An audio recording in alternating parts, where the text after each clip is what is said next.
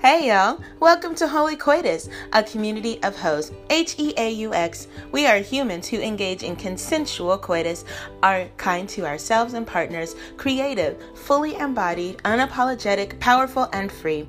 My mission is to encourage everybody and everyone to claim or reclaim their sexual agency and voice, regardless of what parts you were born with or changed, where you live, what you did in the past, what you learned in the past, what you plan to do in the future, whether you've had 0 sex partners or countless a week. Your hoe story is welcome here. You are welcome here.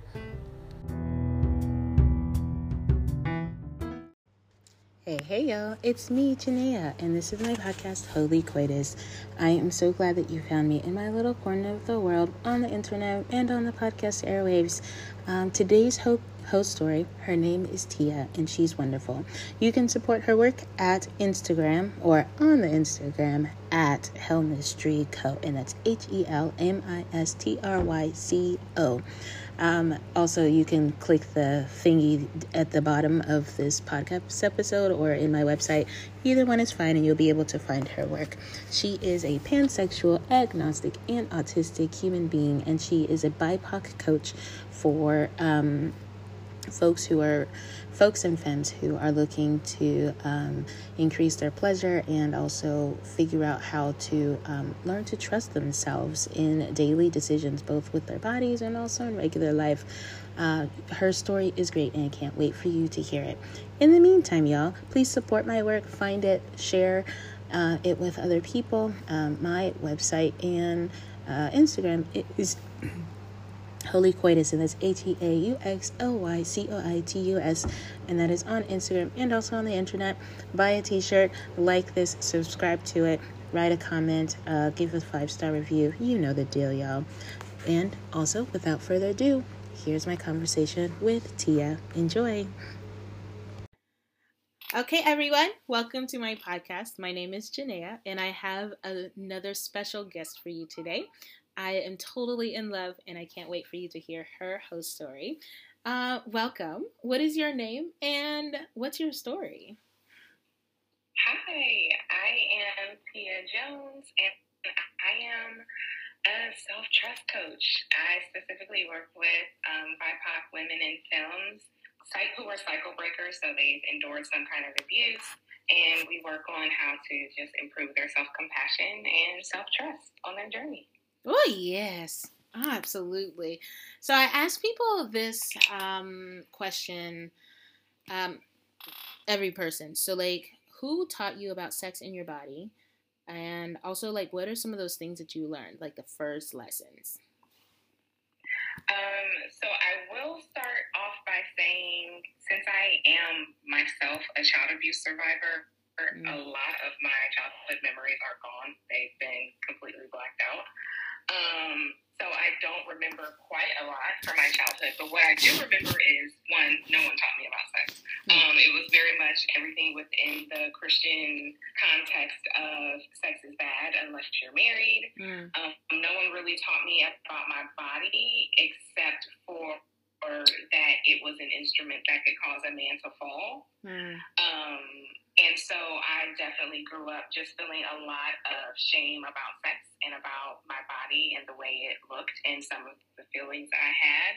And no, even asking questions about it, nobody would answer any questions. It was just kind of point to your Bible and you figure it out. And I will say, growing up with parents who could not be bothered to actually parent me outside of, the abuse that I suffered, which wasn't even parenting, they could not be bothered at all to talk to me about anything, not even my cycle. And I started hella young, 9 years old, and nobody talked to me about anything. I thought I was dying. Why am I bleeding? And so, yeah, it was definitely a process of everything that I learned was about shame. And it has been a lifelong process, even at 36, to undo that. Oh my God. It grieves me just because of my own journey with shame and church and sexuality, just how those are all connected. So I'm curious about You mentioned that you are a child abuse survivor. And let's talk about like the connection that you have to your parents and how that informed your sexuality at the beginning stages. Yeah. Yeah. So I am a child abuse survivor who was also religiously abused. So very much of the shame and things that I was hearing from the pulpit about my body and stuff, I was also hearing at home. So it was really just what I heard from the pulpit on Saturday or Sunday was a reinforcement of everything that my parents had taught me. I do remember at a very young age that I was very heavily attracted to girls first. Like, yeah, I was attracted to boys, but it was just very much a like, oh, but girls like really like attracted me, you know what I mean? And so, but having those strict religious parents where it was like I knew that I could not explore that part of myself because they had already made it clear that homosexuality, any kind of queerness was a sin, and that if I wanted to live under their roof, I needed to be who they wanted me to be. And so that context really just informed so many decisions about who I was and how I expressed myself, because I had that ever-present fear of if I veered from the script that my parents had for me about who I was, about even who I was attracted to. You know, it was talked about me getting married to a man and having grandkids. You know, that heteronormativity is heavy, especially in like church spaces. And so I knew that if I veered, you know, I would not be able to stay at home. I wouldn't be able to continue to live with my parents. And so I very much adopted that heteronormativity, and it wasn't until after I went no contact with them. So, you know, I got to a point in my life where I was like, if having my parents in my life is making me feel like I, trigger warning, don't want to live, then what's the point? Like, what's the point of even having them around? And it's a much longer story, but I'll just say, you know, 2013, I was about 2 months postpartum with my second, and there was just a bunch of shit that went down that it was just like, and I'm done. We're done here. You know, that honor your mother and father is real heavy in church, but I just couldn't do it. I just couldn't, especially as they were continuing to harm me and making it very, very clear that they were going to harm my children. So yeah, that's when I was just kind of like, all right, now let's explore. Now that I don't have them over me, overshadowing what it is that I believe about myself, and that's really when my self-trust work started, where it was like, okay, now that I don't have to be who they want me to be to gain their attention and affection, but who am I? You know? And so that's what started it all. And that has been an amazing and also scary question to find the answer to. That is absolutely terrifying. I'm like, so you asked yourself the question of, or that you started down the journey of self-trust. So at that point of your transition between terrible childhood and cutting the parents off, and what were some of the other questions you asked yourself? Not necessarily connected to your sexuality, but as you were redefining yourself, like what else did you ask? Oh yeah, so that everything kind of fell into place then, because I was also going through, you know, around that time, maybe a year later, my son's autism diagnosis process. And so just coming to that, like, okay, who am I? Am I queer? Am I also neurodiverse?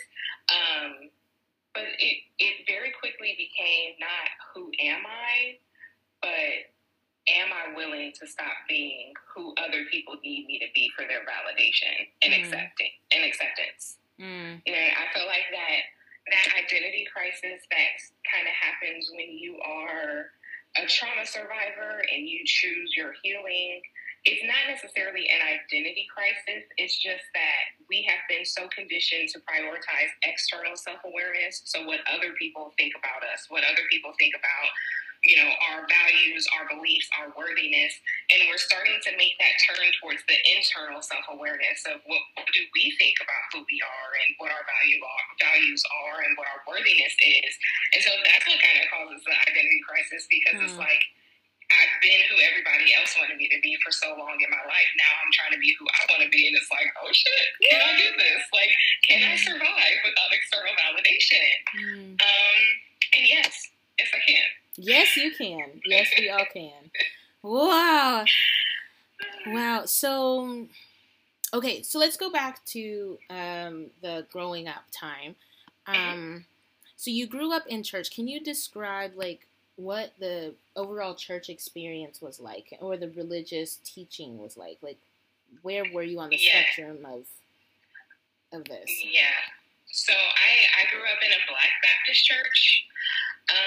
It was very much, as far as pleasure was concerned, and not even just pleasure, but in general, where you are not to trust yourself because who you are is inherently bad and evil, and your flesh is, i.e. your humanity, is what will make you be doomed to hell.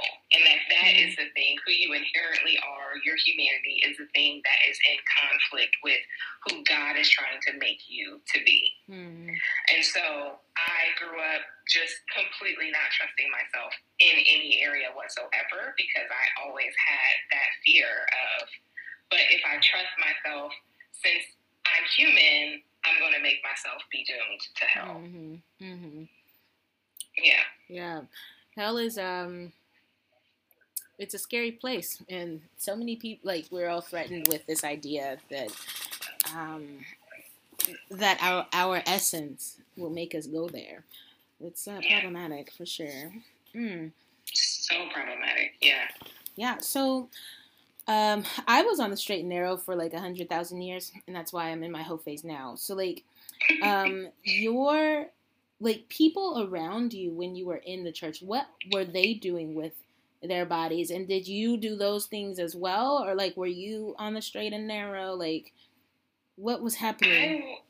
I was not. Okay, so a lot of the girls that I hung out with in church were sexually active very young, because, go figure, telling people that you can't do this thing makes it that much more alluring. And so I was not, like, the first in my friend group to lose my virginity. I lost my virginity at, like, 15, and I remember, like, being so furious with myself.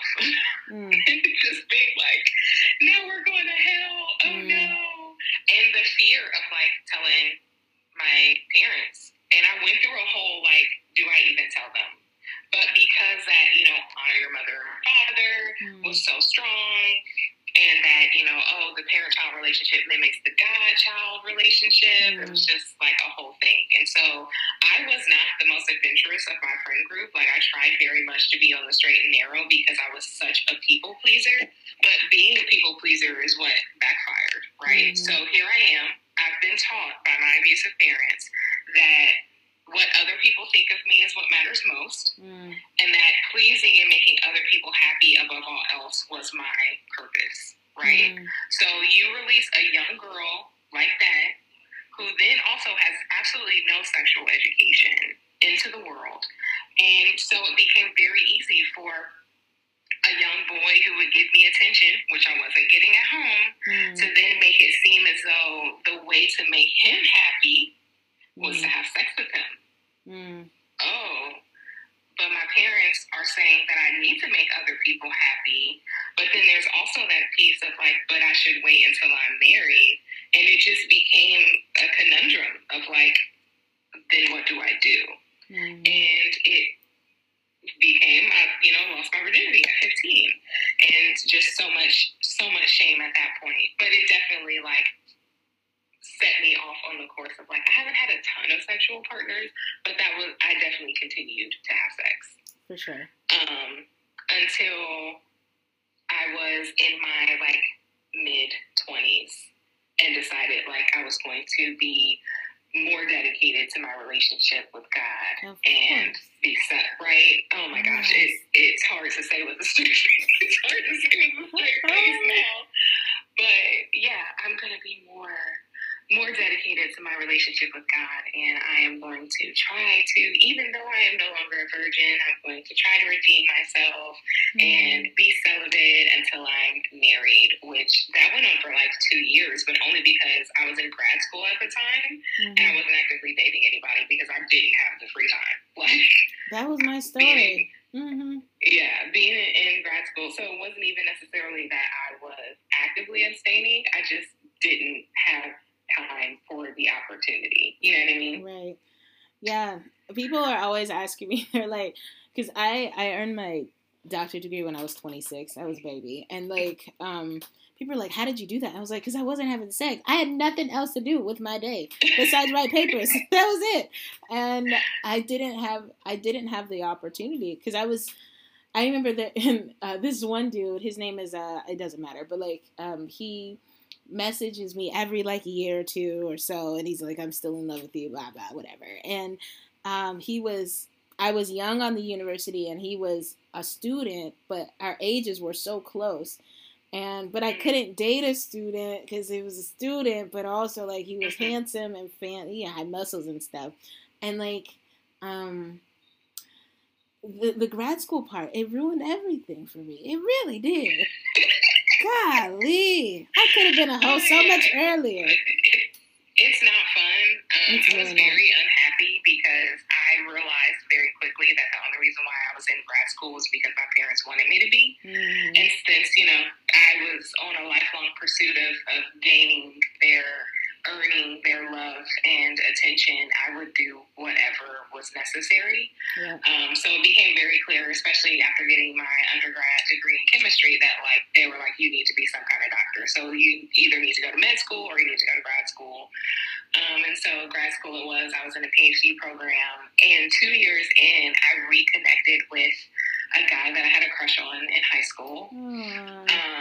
Who, like, we didn't date because I had dated his best friend in high school, and I wasn't that kind of, you see my air quotes, I wasn't that kind of girl.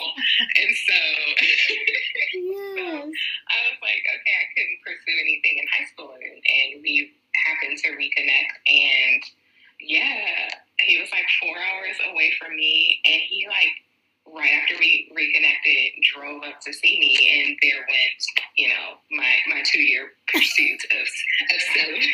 It showed me very quickly, like, it was just because I didn't have the opportunity. Like, I am still very much interested in having sex. You know what I mean? Right. So, yeah. And then I, like, a couple months later, ended up pregnant, and it was like, okay, well, I don't want a PhD anyway, but this gives me like an amazing excuse to not do it. Yeah. To just be like, oh, I'm done. I'm gonna go get a stable job since I'm pregnant, and blah blah blah. Of course, my parents play and tell like the only reason why you're not a doctor is because, and it's like, no, they weren't trying to hear me when I said I wasn't interested in doing that anymore anyway, because my desires didn't matter to them. Right. And so that became a whole thing. And now I'm pregnant and I'm done. Bye. I love it. So like, it seems to me like you had like a sandwich, like you were sexually active and then not, and then sexually active again. So like, how did your view of self like change through that time? Like, did you revert back to thoughts, or did you have new thoughts after the dude in the PhD program? Like, what happened? Not really. So, like, I remember in the beginning feeling like a ton of shame, but like it felt really good, and it pissed my parents off too, and so it was like, win-win at that stage. And then going to that 2-year period of being celibate, it was like, well, I want to be holy. I want to be holier and work on my relationship with God. So he'll send me a husband. And just being like, okay, here I am being celibate, and like, yeah, I'm in grad school, but I'm making time to go to church like almost every Sunday, and I'm not meeting nobody. God, what's happening? You know what I mean? And then like reconnecting with my now husband. We will have been married 10 years in July. Oh, congrats. And being like, thank you. And then being like, oh man, I really liked him. And going through this whole thing because he wasn't a Christian, of like, is this a test? Like, is he who God has sent to test me before? You know what I mean? So it was still, everything was still layered in lack of self-trust. I did not trust myself at any stage of the sandwich. Like, even when I was celibate, it was just kind of like, okay, well, deep down, I know I didn't have the opportunity, and that's why it wasn't working out. And then also, like, thinking, but because I am not a virgin, like, why would God send me a husband anyway? Like, I've already deflowered myself and defiled myself. And so it was just a shit ton of, like, self-loathing and self-distrust.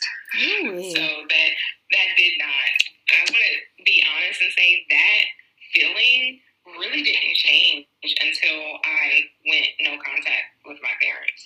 That was the thing that turned the tide. Not even getting married, you know what I mean? Like, because I still had that feeling of like, I know I'm getting married now, but I had a baby before I was married, and I wasn't a virgin when I got married, so still there was a shit ton of shame there. So yeah, there were no new thoughts for a while. It was very much from the time I was a kid until the time I was like 30 that I was like, I am a mess. I am inherently bad and evil, not worthy of pleasure, not worthy of, not worthy in general. And I couldn't trust myself, which just fucking sucks. It really does. Okay, I have another question. So you talked about being, like, doing what you were supposed to do. So, like, during the celibate time, you talked about how, like, you were doing your part and you were going to church, but you still couldn't find nobody in church. Can you talk about that piece? Because it is one of my soapboxes, but I want to hear what you have to say first. Because statistically, it's a scam, but that's my personal opinion. So, like, yes, it is a scam. And I was just like, so I was celibate and I was going to church, but the guys that I connected with at church was just trying to hit. And I was just like, but I'm celibate.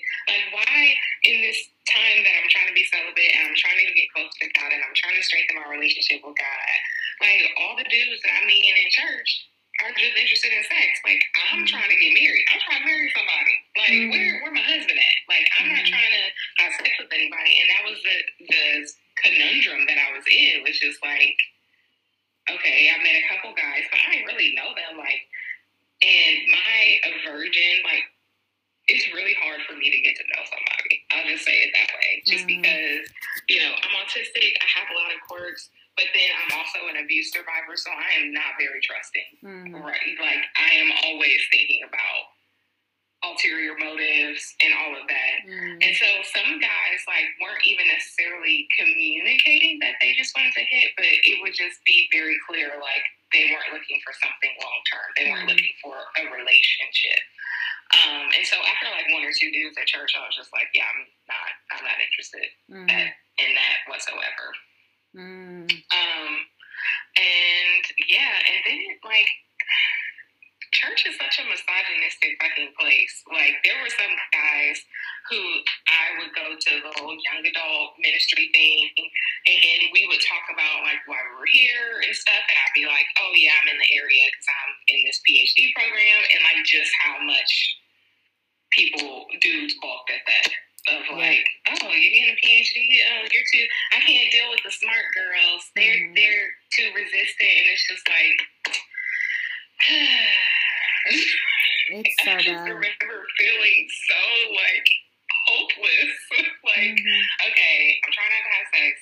So far, the two dudes I've seen at church are only interested in sex, which was a turn off. And then it's like, I'm here to get a PhD, but that apparently is a red flag for some dudes because I'm too smart. Like, it was too much. It really is. Dudes don't do well with smart people. Like, that's what I've learned. Like, I don't even tell people. So I do have a doctorate degree, and there's this one dude. His name is Favorite Dick. That's his name. And so,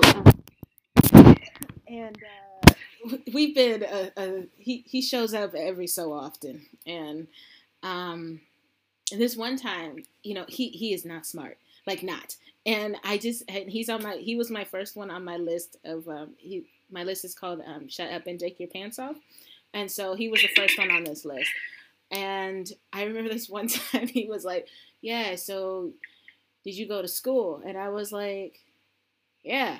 And then he was like, so you went to college? And I was like, Yeah. And he goes, what'd you study? And I was like, which degree you want to talk about? Bachelor's, master's, doctorate? Like, you want to talk about my research? And I was like, yeah, I graduated. Just don't worry about it. That's not why you're here. Because they don't do well. They do not do well. And it's such a pity. God bless them. Okay. Well, and then also throw in that layer of like the inherent distrust of science within a lot of Christian communities, and hearing that like my undergrad degree was in chemistry and I was going to get my PhD in pharmaceutical chemistry. It was very much like, oh, are you a believer? Do you believe in God? Because I don't believe in science. And it's just like, oh shit. Yeah. I don't want to have this debate every time I meet somebody in the church. Oh God, it's so hard. So I'm also curious, that time, you did say that you grew up in Black Baptist Church. Did you stay in Black Baptist Church this whole time? Yes, okay. I stayed in a Black Baptist church for most of my life up until my son got his autism diagnosis, because a lot of the Black churches that we had gone to did not have like a program or even really the funds, that's funny that I would say it that way. They did not prioritize special needs kids or special needs individuals in general. And we had noticed that, you know, he was struggling in children's church. It was really loud and all of that. And so we were just kind of like, we need to find a new church. Coupled with the fact that the time that I went no contact, my parents and I all went to the same church. And they had, you know, became high ranking and leading ministries and stuff like that. And it just became very clear that if I wasn't going to allow my parents to be in my life, we weren't going to be welcome at that church. Okay. So we knew we needed to find a new one. To say bye-bye. Okay. Last question about the church thing, I think.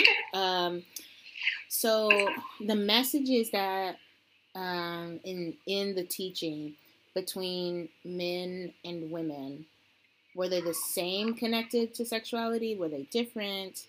Like, what were they telling? Were they supporting the guys just trying to hit, and then they would like were they saying, okay, well, it's good for you the dudes to do that? Like, what were they teaching? There was very much a favoritism in the male point of view. I mean, not that they talk about it much. I feel like what I experienced, and maybe it's because, you know, I am a woman, what I experienced most in those was the shaming, the calling out of girls and women at church. You're short, your skirt is too short, you're going to distract a man. It was very much a environment and scenario where even if a dude did mess up, it was the girl's fault. So, like, even if, you know, a girl got pregnant out of wedlock, her basically being ostracized and asked to leave the church, but then nothing happened to the dude. So even if they didn't come right out and say, like, oh, you know, it's her fault that he impregnated her, which is bullshit, like, the way that they would respond to situations like that reinforced that notion. So it was very much, you know, a woman's body is for a man's pleasure, but only through marriage, wink, unless you're a guy. You know what I mean? Because I knew people who like had sex in the church, and it was just like in the physical building of the church, and like only the girl got in trouble, not the dude, because she seduced him. And so that's why I spoke earlier about how just misogynistic the church is, because women are still being blamed for men's poor behavior. And so that's basically what I internalized, that my body was not mine. It was only an instrument that could cause a man to fall. My pleasure was not important. I was really just created for the pleasure of a man. And so that is how I conducted myself up until I started my self-trust journey, and then really once I started deconstructing from Christianity. Oh my goodness. Can you talk about, like you said, and I wanted to make sure that we covered this before we get into more of the Christianity purity culture piece. So, like with the abusive parents, and then you also talked about how they were telling you one thing, but then they were not following their own rules when it came to sexuality. I think, did you say that there was an adultery or some sort of side chick? Absolutely. So since I was parentified, I grew up knowing way too much about my parents' marriage. Like, there's a difference between openly communicating with your kids and showing, that marriage isn't perfect, showing that, people aren't perfect and mistakes are made and blah, blah, blah. But it very much became my parents regularly shit talked each other directly to me, their young child at that point, and it was just like, this is not healthy. Even though I didn't realize it at the moment, I just thought, as a kid, what was happening for everybody, and it really wasn't until I was an adult that I realized that wasn't the case. But yes, so my mom, I remember very vividly coming up to me, and I was maybe 10, 11, again, my childhood memories are very fuzzy, so I have a hard time understanding which period of childhood things happened. But yeah, my mom coming up to me and being like, your dad had an affair. And me being like, one, what does that mean? And so her, explaining that, he was with, using my quotes again, he was with someone else. Because, again, we didn't really talk about sex. And so I didn't know I'm just thinking, he has a girlfriend. It wasn't brought up as they had sex or anything like that. It was just kind of like, your dad had an affair. And I didn't understand the context of that at that age. So she shared things. He shared things. And it was just very much grooming and very much things that they didn't understand put me in the position to be abused by other people. Either they didn't understand or they didn't care.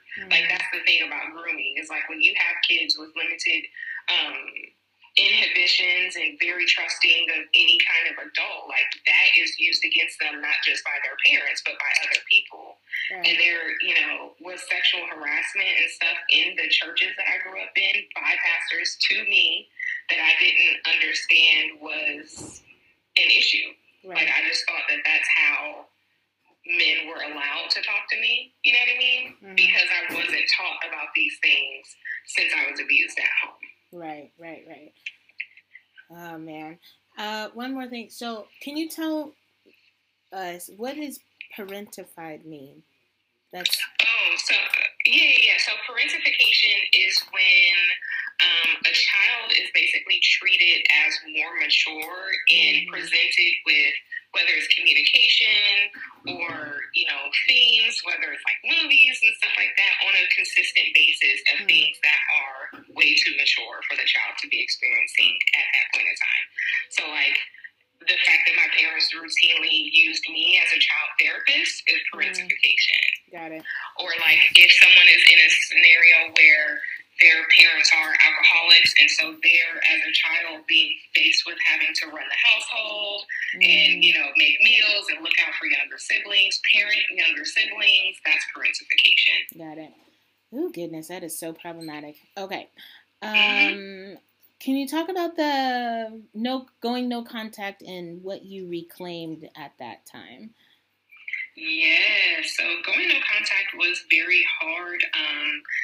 Unfortunately, as a Black person, two things are heralded, and that's family and Christianity. Yeah. And I walked away from one before I walked away from the other.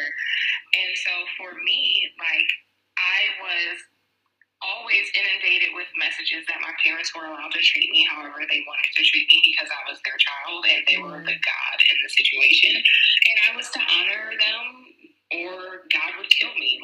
You know what I mean? There was always that undercurrent of, well, if you're not listening to your parents, you're not just angering your parents, you're angering God. If you disrespect your parents, you're not just disrespecting your parents, you're disrespecting God. And so it really fucked with me, and it was something that I didn't realize the full weight of my childhood trauma until I had my first. And I remember very vividly sitting in the hospital room the day I had my son, holding his little body, because he was premature. He was 4 weeks premature, so he was tiny. He was on like 5 or 6 pounds. And looking at him and just thinking, I could never say or do the things to him that were said and done to me by the people who were supposed to love me. It's like, for the longest, I rationalized that because my mom was my main abuser, I rationalized that my mom treated me that way, and that I just didn't understand because I wasn't a mom yet. Like, I couldn't understand that she was treating me that way, maybe out of some kind of form of love, just because I couldn't understand motherhood. And here I was, the first day of, like, having my child outside of my body, and just being like, oh, shit, no, that's not motherhood. That's just how she treated me. Like, I was abused. And so that really kicked off, like, something's wrong here. Because I had inklings that something was wrong, but that's when it really fully came into focus that, oh, no, I've been abused. This is not a motherhood thing. This is an abuse thing. And I tried to stick it out, but like I said, my parents made it very clear that they were intending to, you know, physically abuse my kids. Like, they physically abused me with the spanking and all that bullshit, which I classify as physical abuse. And so I tried to, like, hang in there. And when my son was like 1.5, I got pregnant with my oldest daughter. And my parents were like, specifically my mom was like, oh, just wait until your daughter gets here. You're going to love her more than you love your son. I know I will.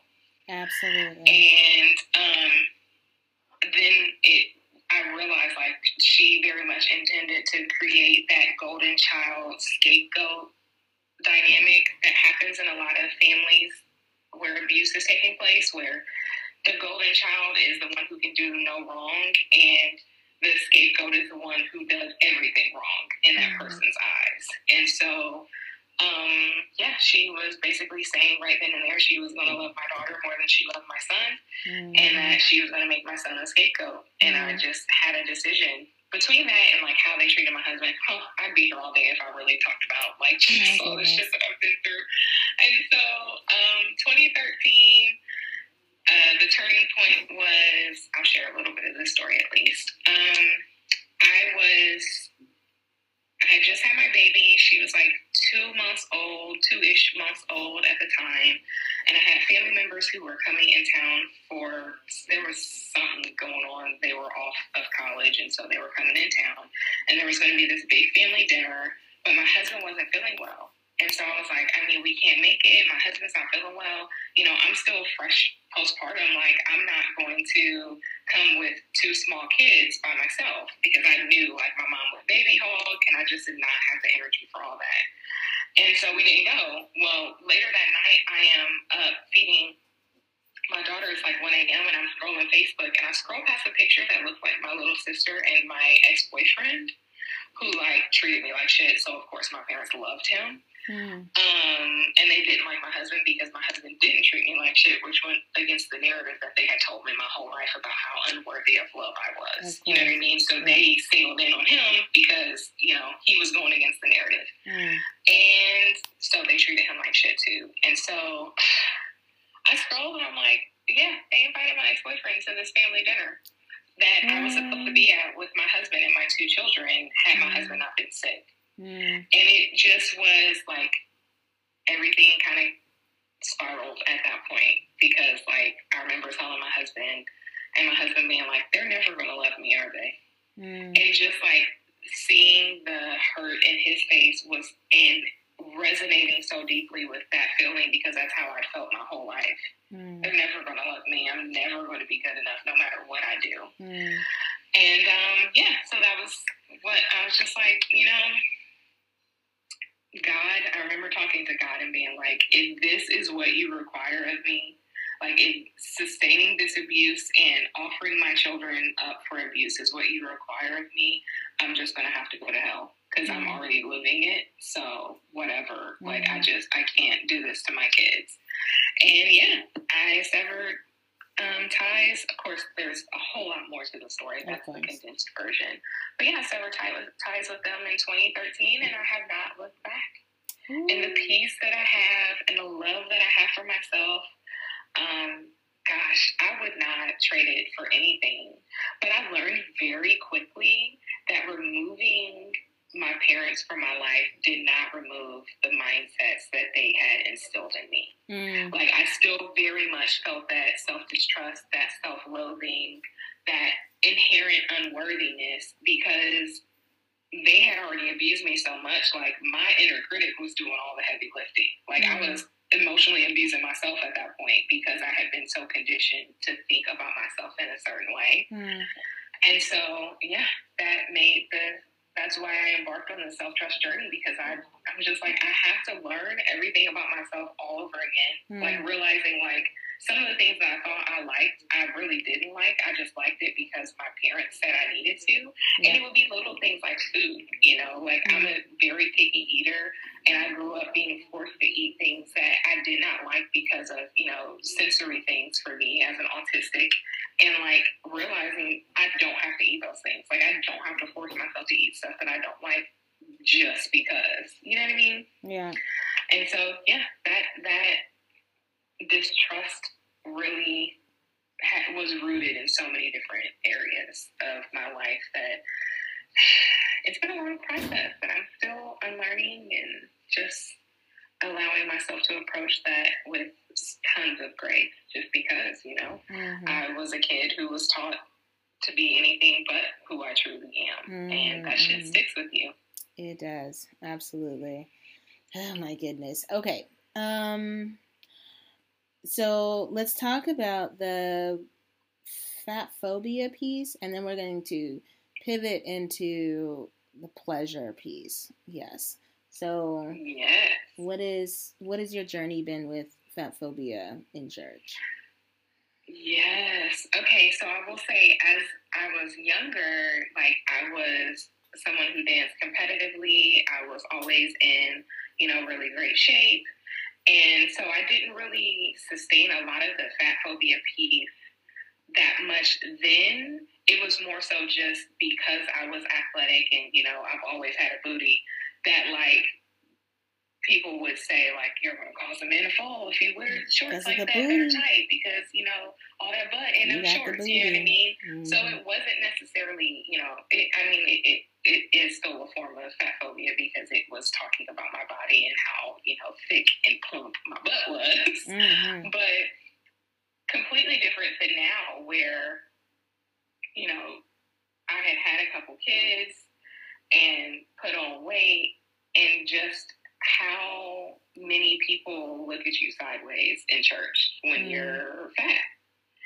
Like, the fact that there are books and entire ministries that are dedicated to preaching the message that if you're fat, it's because you love food more than you love God.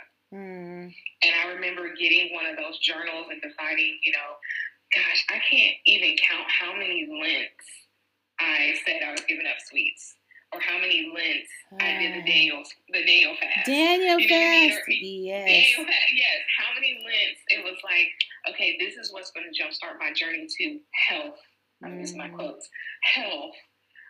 Because everything that I have been taught equated health to skinny. Like, everything was like, you're unhealthy if you're not skinny. And so much fat phobia, and being, you know, asked, oh, are you getting, I forget who the author was, but a big book was like Made to Crave. And I forget who the author was, but that was like a really big book in like Christian women's circles who were trying to lose weight. It was like, oh, it's just because, you know, we're craving food more than we crave God, and like basically saying, like, you need to starve yourself and all of that. And I will say, like, even at my youngest and even at my thinnest, I still thought I wasn't thin enough because, you know, I'm built like a black chick. You know what I mean? You just built black. And yes. Yeah. And so it's like, I mean, I can work out all I want, but this butt gonna be big, my thighs gonna be juicy. Like, I can't help that. So juicy. And I was, like I said, a competitive dancer at this point, and so I was hella active, and I was dancing, you know, 2 hours a day, and I was very fit, but I still thought it wasn't enough because I wasn't real thin and because I had all this butt. And yeah, so I mean, I guess maybe I'm just putting it together now that like, yeah, fat phobia, even when I was thin, was still a big thing in my church experience. Yeah, it definitely was. And I remember the heaviest pregnancy that I had, by then we had moved to, it was basically a majority white church, if I'm being real. Like, there were some black families peppered into the crowd, but it was mostly white families. And this was not too long ago, because my youngest she'll be 5 this year. And I just remember being in my 3rd trimester with her, and like every day, even if I was only like 7 months, people every Sunday was asking me when the baby was due. Like, oh, you're ready to pop. And I that's a whole nother soapbox that I could be on about how, for some reason, people have deemed it societally acceptable to comment on pregnant women's bodies. Like, that's just a thing that people do, which I think is so fucking insane. Like, especially because there's typically so much, you know, body shame going on for the woman as her body is changing anyway, since we live in such a fucking fat-phobic country. To then have people saying, like, you having a baby? Wait, you do, like, next week. And it's like, I still got, like, 2.5 months. Like, I'm nowhere near having this baby. If I have this baby next week, she won't be hella premature. She won't have no lungs. It's true. She needs lungs. Oh, my gosh. And so it was just like, you know, everybody feeling the need to comment on my body. And me, before I even got pregnant, like, deciding that I was going to embark on losing a shit ton of weight so that people would not comment on my body anymore. And then I got pregnant, and it was like, well, I can't do that now. Like, because she needs all of this, all the nutrients and stuff, and I can't be focused on trying to lose a bunch of weight while I'm pregnant. Which no pregnant woman should have to worry about that, right? No pregnant woman should have to worry about how much weight she's gaining when she's pregnant. Like, just, you're growing a person. Just do you. It's fine. But in church was where I was really hit with that message of, like, you getting big. Never mind the fact that, you know, I personally, with each pregnancy, have gotten bigger. And so she was my 3rd. And it was just like, well, yeah, like, my uterus already knows what it's doing at this point. So it just expands earlier. But yeah, just a bunch of bullshit of, like, oh, you're not honoring God with your body. Your body is your temple. And all that bullshit. Yeah. I didn't realize, I've never made a baby. I try really hard to not make one right now because these dudes ain't shit. But I live here in China where people, like, the women make babies because they're supposed to, because the government said they have to, like, this is their role, and there is no religion over here, really. And so they're doing this literally because their parents said so. Like, it's so sad. But what I've noticed with talking about, and the other thing is it's officially illegal to find out, or to find out the gender or the sex of the baby before, like, so the doctor, if they say congrats, it's a boy, or congrats, it's a girl, that doctor could go to jail. So, like, there's no, it's wild, because China's wild, but it's because they don't want, like, before, like, there were too many, they were aborting the girls because girls are not liked, and so then you have to have the boy in order to carry on the name. So then once they realized that there were too many boys, not enough girls, they were like, okay, nobody can know the gender until they push the baby. Like, it's a thing. Anyway, so I've noticed, like, with pregnant women, no one, like, bows down to them or, like, gives them extra space, or, like, it's literally like, I'm making a baby, and that's it. So the women are still living their regular life, and it's wild to me. And then if you see one, no one's, like, touching their bellies or, like, wow, you're getting so big, or, you know, they always ask, like, how's the baby? And the mom is like, yeah, the baby's fine. And then you keep on living your life. And I was like, wow, America does literally the opposite. There's so much attention. And it's wild. So I've never made a baby before, but I definitely would not want to make one here.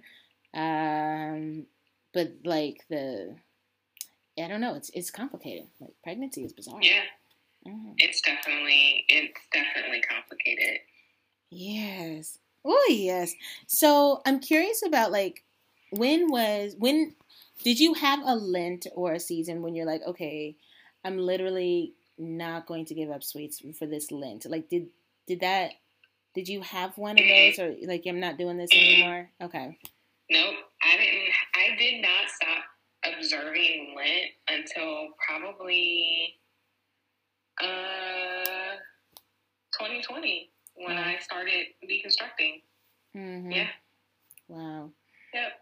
That was the first time that I was like, and can we talk about how like Lent, at least for as long as I can remember, coincides with Girl Scout cookie season, and I just like feel some type of way about that because it's like, okay, the Girl Scouts are out, but I'm giving up Lent. I'm giving up sweets for Lent, and now I can have Girl Scout cookies, and I will always like feel some type of way about that.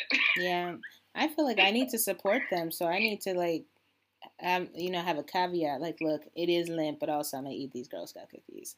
Like both. Yeah, because they're only out this one time a year, and she's so cute. Like, look at her. Yes. Like, yeah. And then the puppy dog eyes. You gotta buy from them. Mm-hmm. Yeah. So I'm very happy. I've had since 2020 some pretty good like Girl Scout seasons. This one is the best because we entered. So our local troop, I think it's a nationwide thing, but they do like a 5 for 5. So if you buy 5 boxes, they enter you in this sweepstakes where you can win 5 cases, which is 60 boxes of cookies. Wow. And guess who won their local troop? Are you serious? This year? It was you? And so, yeah. And so, congratulations! 60 boxes. My kids are ecstatic. Like, it's been a whole thing. And it's funny because we've entered every year since 2020. Mm-hmm. And so this year when we enter, my husband was like, we're not getting our hopes up. We never win. And they called and said we won. And we were like, oh, snap. Where are we going to put all these cookies? Congratulations. This is Christmas. Thank you. It just brings me so much joy every time I open our freezer because we believe that Thin Mints taste best frozen. They have to be. But every time I open my freezer and see the many, many boxes of Thin Mints in there, it's just like, it's heaven. What else do you need in life? Heaven. Absolutely. Yeah, it's awesome. That makes me so happy. Okay. So the connection between like fat phobia and not worthy of pleasure. Can you talk about like is it like certain bodies only get pleasure and then yours didn't? Is that where? Yes. Okay. Yeah. So it was kind of twofold, right? Because as a woman, I felt like my body was created for man's pleasure, and so I already felt like I had a reduced worthiness when it came to pleasure as a woman. And then, like, as a fat woman, as I, began to gain weight, it was just kind of like, okay, now they're in the like weight loss ministries.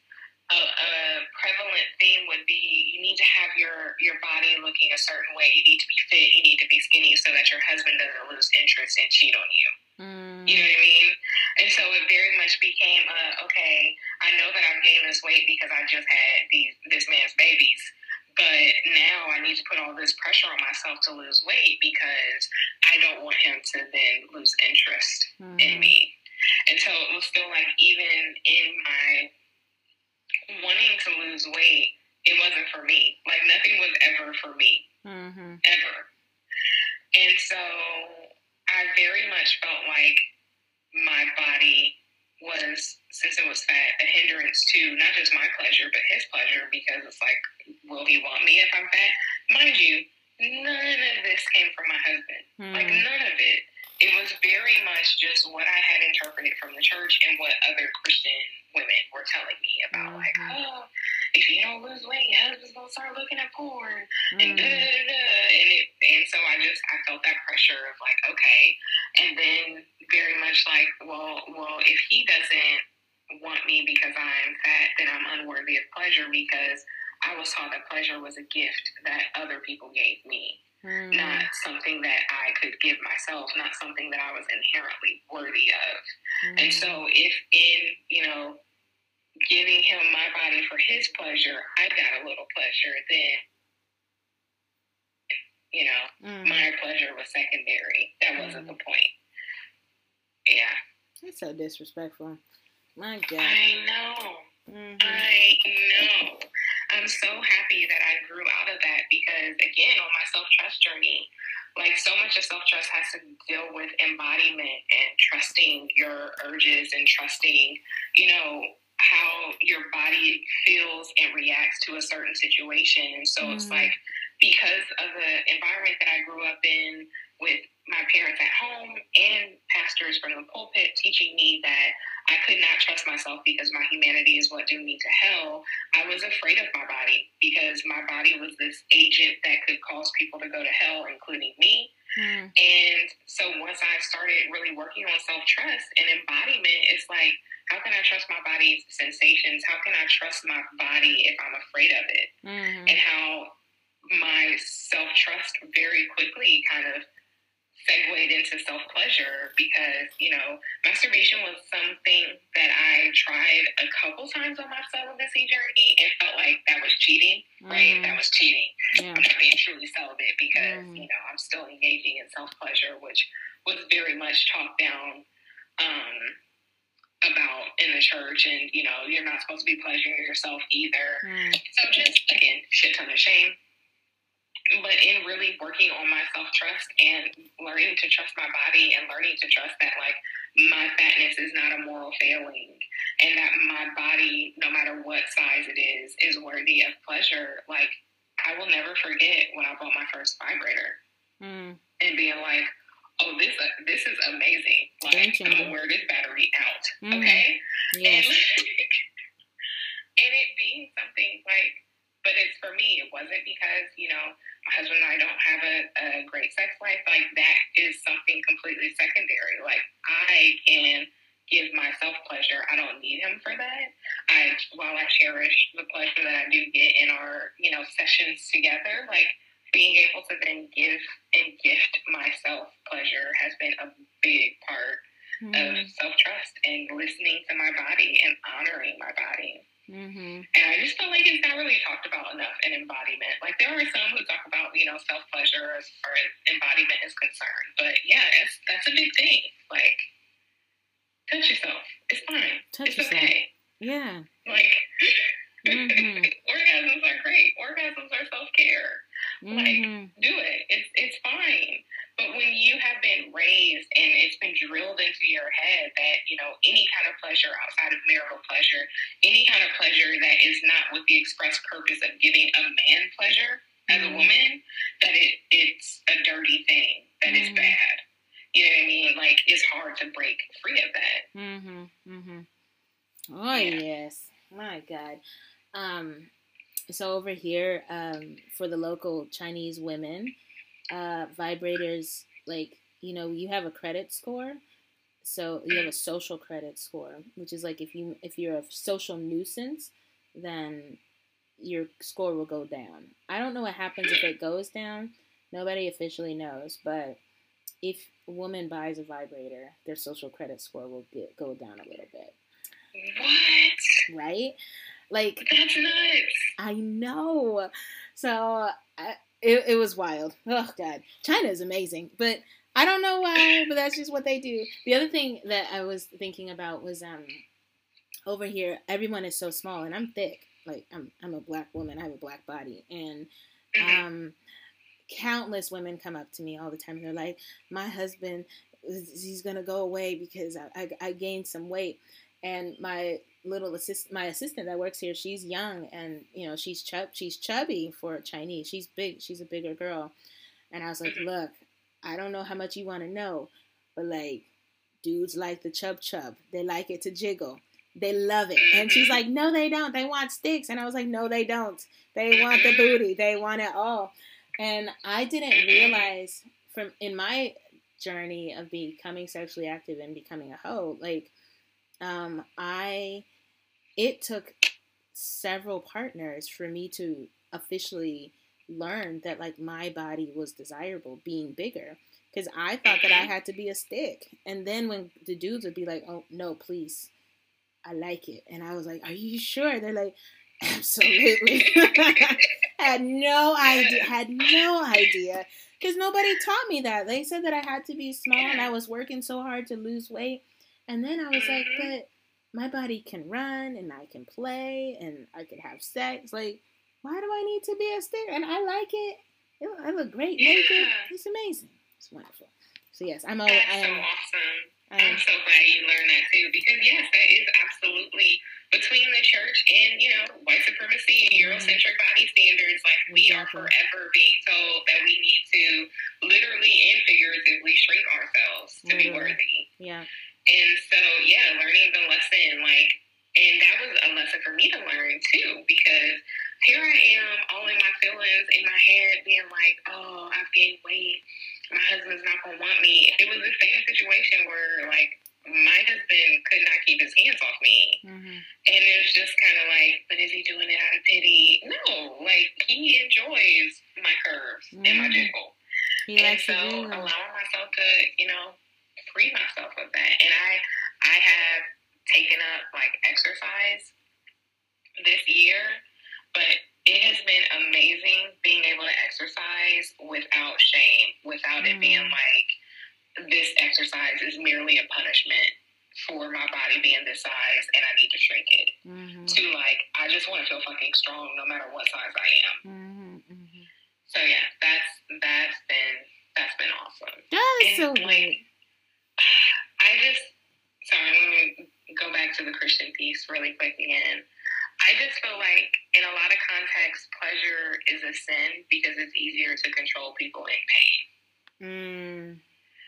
It's so much easier to control people who are afraid of their humanity, who are afraid of who they are inherently, and so they will then look to other people for guidance, for, you know, defining who they are. And so, yeah, like, once I really started to contend with the fact that sin is not a real thing, like, I'm not a sinner, I'm a human doing human shit, like, just the freedom that brought has been just life-changing. Oh, really. Yes. Oh, gosh. Okay, can you speak more about, like, the embodiment piece? It is kind of like a trending thing on the Instagram. People are always talking about being embodied. And then my one favorite person, Hillary McBride, Dr. Hillary, she wrote the new book, Wisdom of My Body or something. She's talking about embodiments. So, like, what is this? And, like, how does it affect someone's view of themselves, their own sexuality, how they connect with their bodies? So, on a really basic level, embodiment is really just being in communion with your body. So I know I hear about it a lot in terms of trauma survivors, because our trauma is stored in our bodies, but their trauma has also created a disconnect to where our minds and our bodies are misaligned, if that makes sense. And so the work of embodiment, as far as I'm concerned, is really just being able to drop into your body. And since I do inner child work too, I think embodiment's important because kids ain't trying to intellectualize their feelings. Literally. And they feel things with their whole self. You know what I mean? If they're angry, they throwing themselves out. You know what I mean? They're not sitting here like, why do I feel this way? And trying to put definitions and restrictions on it. And so as far as I'm concerned, you know, a lot of people talk about embodiment in different ways. But for me, it's really just having that communion between your whole self, dropping into your body, and really being able to trust your urges, really being able to trust your body wisdom. So for me, one way this came up for me was as I really started to pinpoint my body's reaction to being around my parents. You know, I would always, before I was meeting them, I would have like a days-long stomach ache. I would have like chest palpitations and stuff that I was not really attributing to my trauma and to the anxiety of getting ready to see them. once I really became clear with the signals that my body was sending me, I realized that it reacted that way to other people too, who were in my life. And so it really became like aware to me that because I had been, conditioned as someone who was an abuse survivor to be abused, that my parents were the only people in my life who were abusing me. And so being able to trust my body's wisdom and listen to what my body was trying to tell me in those situations, like, helped so much, because I would try to talk myself out of it all the time. You know what I mean? But your body don't lie. Like, your body feels what it feels, and it's going to feel what it feels, whether you think about it or not. You know what I mean? And so that's why embodiment, I think, is really important, especially for us who are like purity culture dropouts, because we have been taught to not trust our bodies. We have been taught that our bodies are, going to send us to hell and are these terrible things. And that's so not true. It's bullshit. Yeah. Oh, gosh, so much. Okay, so let me look at my little list thing. I think we covered all the pieces. Pleasure share. Wow, we did it! This is amazing. Okay.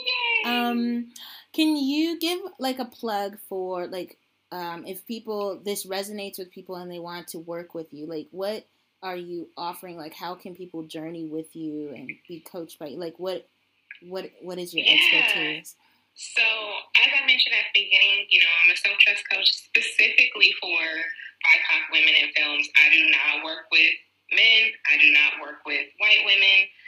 Only people of color, only melanin for me. Sorry, not sorry. And so I work specifically with, trauma survivors, cycle breakers, to help build their self-trust and self-compassion, because just as we've been taught not to trust ourselves, we've been taught to hate ourselves and to treat ourselves harshly. And so I, work as far as perfectionism and people-pleasing and trying to prove yourself, which are big things when you have abusive parents. And so the one main offering that I offer is called Inner Trust Ball, and it is a 6-month one-on-one coaching program. When you think of a traditional trust ball, it's, a trust-building exercise between one or more people where you're blindfolded and you have to trust that the other person is going to catch you, right? And so for Inner Trust Ball, it's that way, but you are basically surrendering who you've been pretending to be to who you truly are, and trusting that your true self and your inner child can work in communion to catch you. And so we also have like inner child play dates. I am really big on play. And so that's what it's about. It's about self-love, self-compassion, self-trust, but from like a playful lens. Like, because trauma is hard. Like, trauma is so fucking painful, and the healing process is so messy. Like, we need to add some levity to it. And so the other thing that I offer are 1-hour inner child play dates. We play with bubbles, we play with slime, whatever it is. We sing at the top of our lungs to Disney children's songs, like, hell yeah. So, like, whatever it is that your inner child is desiring in that moment, we can do it for, that 1 hour.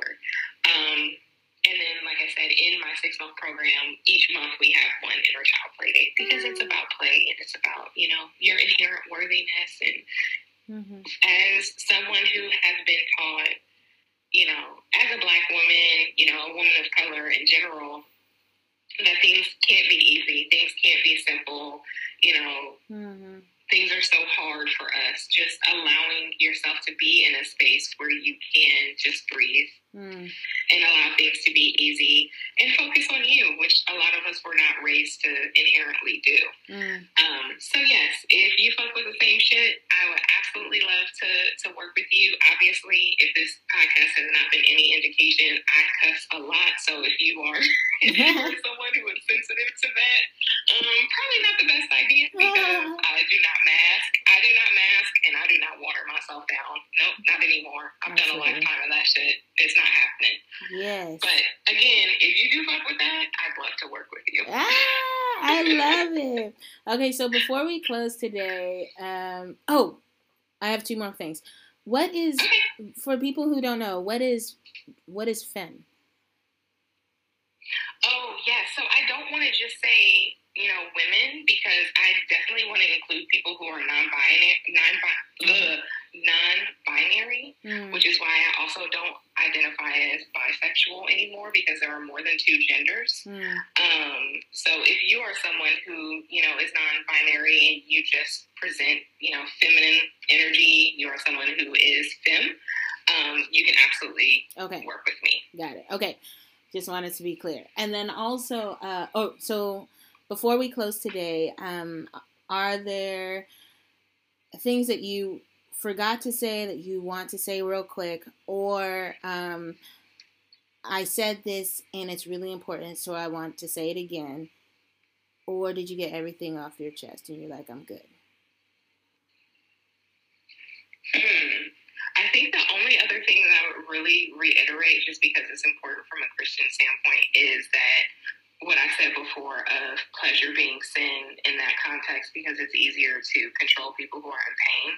If you are, pleasure is empowering. So if you are taking the time and being intentional about making sure that you tend to your pleasure, right? It's not, like I said, a gift that someone gives you. It's something that you can give yourself. If you are being in that embodied, empowered energy, it's a lot fucking harder for people to take advantage of you. You know what I mean? If you are tending to your needs, you're not looking to other people to tend to it for you. And so that deals a lot with that people-pleasing piece. And so I just think that's very important. Touch yourself. Whether you're using your fingers or a vibrator, just do it. Just do it. And happiness is fleeting. So are orgasms. That doesn't mean you shouldn't continue to try to pursue both. You know what I mean?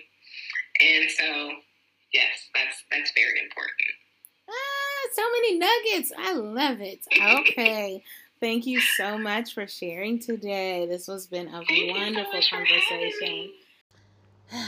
Tia, thank you for sharing your host story with us today. I'm so grateful for your voice and also for your work.